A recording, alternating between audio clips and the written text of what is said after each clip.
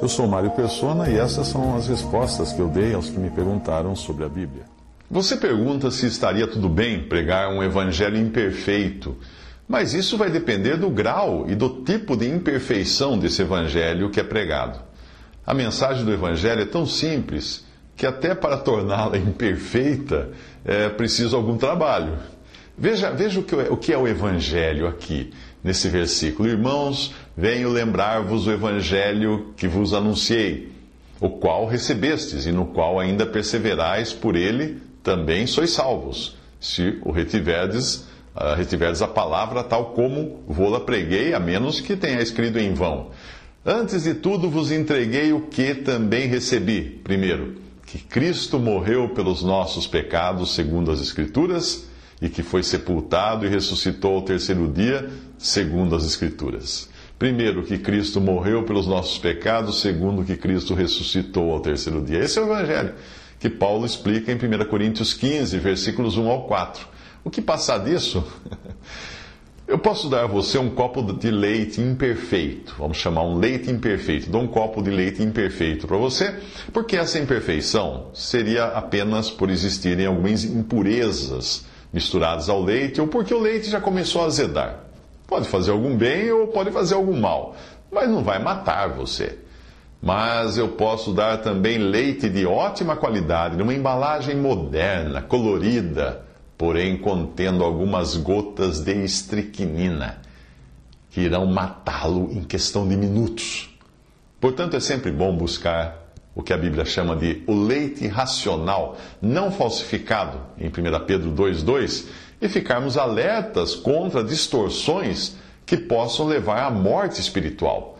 As falsificações mais comuns do Evangelho são aquelas que misturam a água da palavra, que também a palavra de Deus é chamada de água em João 3, versículo 5, em Efésios 5, 26, ou ao leite, se você preferir a figura que eu acabei de dar do outro versículo.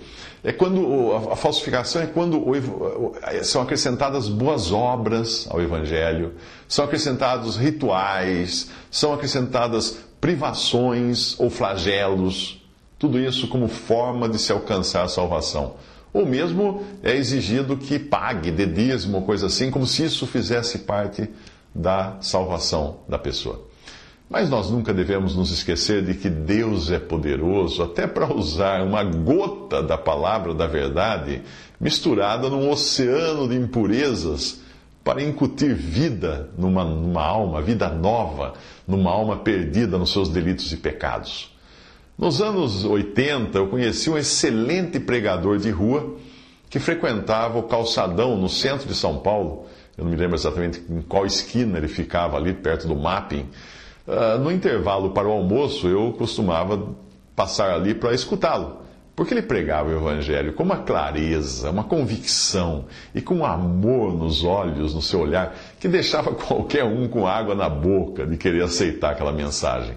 A sua voz era tão potente e tão cristalina que ele estava sendo processado pelo presidente de uma multinacional do prédio da esquina, que achava que ele usava amplificação na sua fala. O homem escutava lá de cima a pregação e ficava muito bravo. Ele me contou, conversando com ele me contou que tinha se convertido quando era motorista de táxi e ganhou de um passageiro uma Bíblia edição Novo Mundo, da Sociedade Torre de Vigia. Muitos não sabem, mas essa Bíblia, no original inglês, ela nada mais é do que uma King James, uma versão King James, a excelente King James, só que piorada.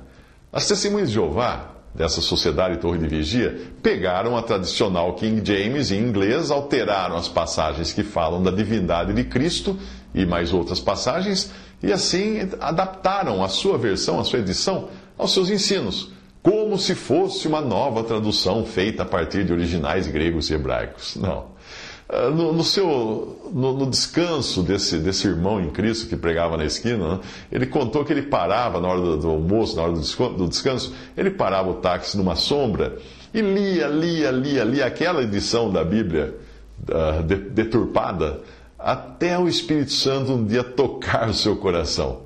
Mesmo em meio às doutrinas malignas que os editores tinham introduzido naquele texto, havia ali água pura o suficiente para tocar uma alma. Mas isso de maneira nenhuma isenta de responsabilidade quem corrompe a palavra de Deus ou prega um evangelho distorcido. Em Gálatas, o apóstolo Paulo chama de anátema, que significa maldito, quem prega um evangelho distorcido. E o assunto da sua carta era o evangelho que alguns estavam pregando, que era um evangelho que incluía a guarda da lei para receber a salvação. Ele diz assim: maravilho-me de que tão depressa passasseis daquele que vos chamou à graça de Cristo para outro evangelho, o qual não é outro, mas há alguns que vos inquietam e querem transtornar, ou corromper, ou perverter o evangelho de Cristo. Mas ainda que nós mesmos, ou um anjo do céu, vos anuncie outro evangelho, além do que já vos tenho anunciado, seja anátema, ou maldito, amaldiçoado. Assim como já vô-lo dissemos, agora de novo também vô-lo digo: se alguém vos anunciar outro evangelho além do que já recebestes, seja anátema, seja maldito. Gálatas 1, de 6 a 9. A maioria das pessoas que ouviu o evangelho deve ter recebido a mensagem misturada com algumas impurezas, mais por ignorância de quem pregou do que por maldade. Deus pode sim transformar aquela água em vinho, que é símbolo de vida e alegria. Até mesmo o pior mercenário, num púlpito, quando ele abre a Bíblia e fala passagens da palavra de Deus, mesmo que ele não seja nem convertido, mas ele pode ser usado pelo Espírito Santo para tocar o coração de alguém, porque o poder está na palavra de Deus e não na pessoa que prega a palavra ou no lugar onde ela foi pregada. Uma pessoa que conheça a Bíblia saberá discernir um evangelho falso de um verdadeiro. Geralmente o falso vem numa embalagem tão bonita, tão apetitosa, que faz o seu receptor baixar a guarda e tomar o veneno. O falso não tem sangue, o evangelho falso não tem sangue.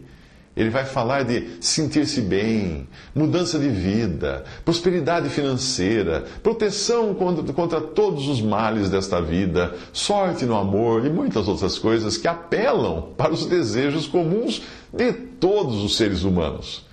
Alguns, então, parecem vender a ideia de que você se transformará num super-homem ou na Mulher Maravilha, de tanto poder que você terá à sua disposição. Eles gostam até de incluir passagens como 1000 cairão ao teu lado, 10.000 à tua direita, mas não chegará a ti, como o Salmo 91:7.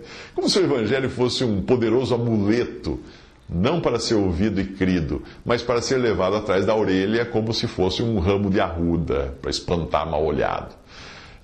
Mas os evangelhos desse tipo não têm nada do sangue derramado para expiar os nossos pecados, nada da obra substitutiva de Jesus, o Cordeiro de Deus, para nos salvar eternamente.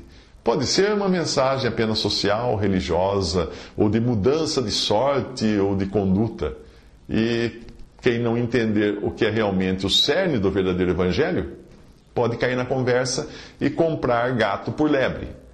Como se costuma dizer, o livro se compra pela capa, não é mesmo? Então, e parece ser este o caso de alguém que me escreveu, seduzido pela capa ou pela embalagem de boas maneiras das pessoas que costumam levar até ele um evangelho distorcido. Que esse evangelho distorcido diz que Jesus não é Deus. Jesus é um Deus menor, com letra minúscula. Esse evangelho distorcido nega a Trindade. Esse evangelho distorcido prega uma salvação terrena, obtida por meio de boas obras, e também obtida pela filiação àquela determinada organização religiosa. Visite respondi.com.br. Visite 3minutos.net.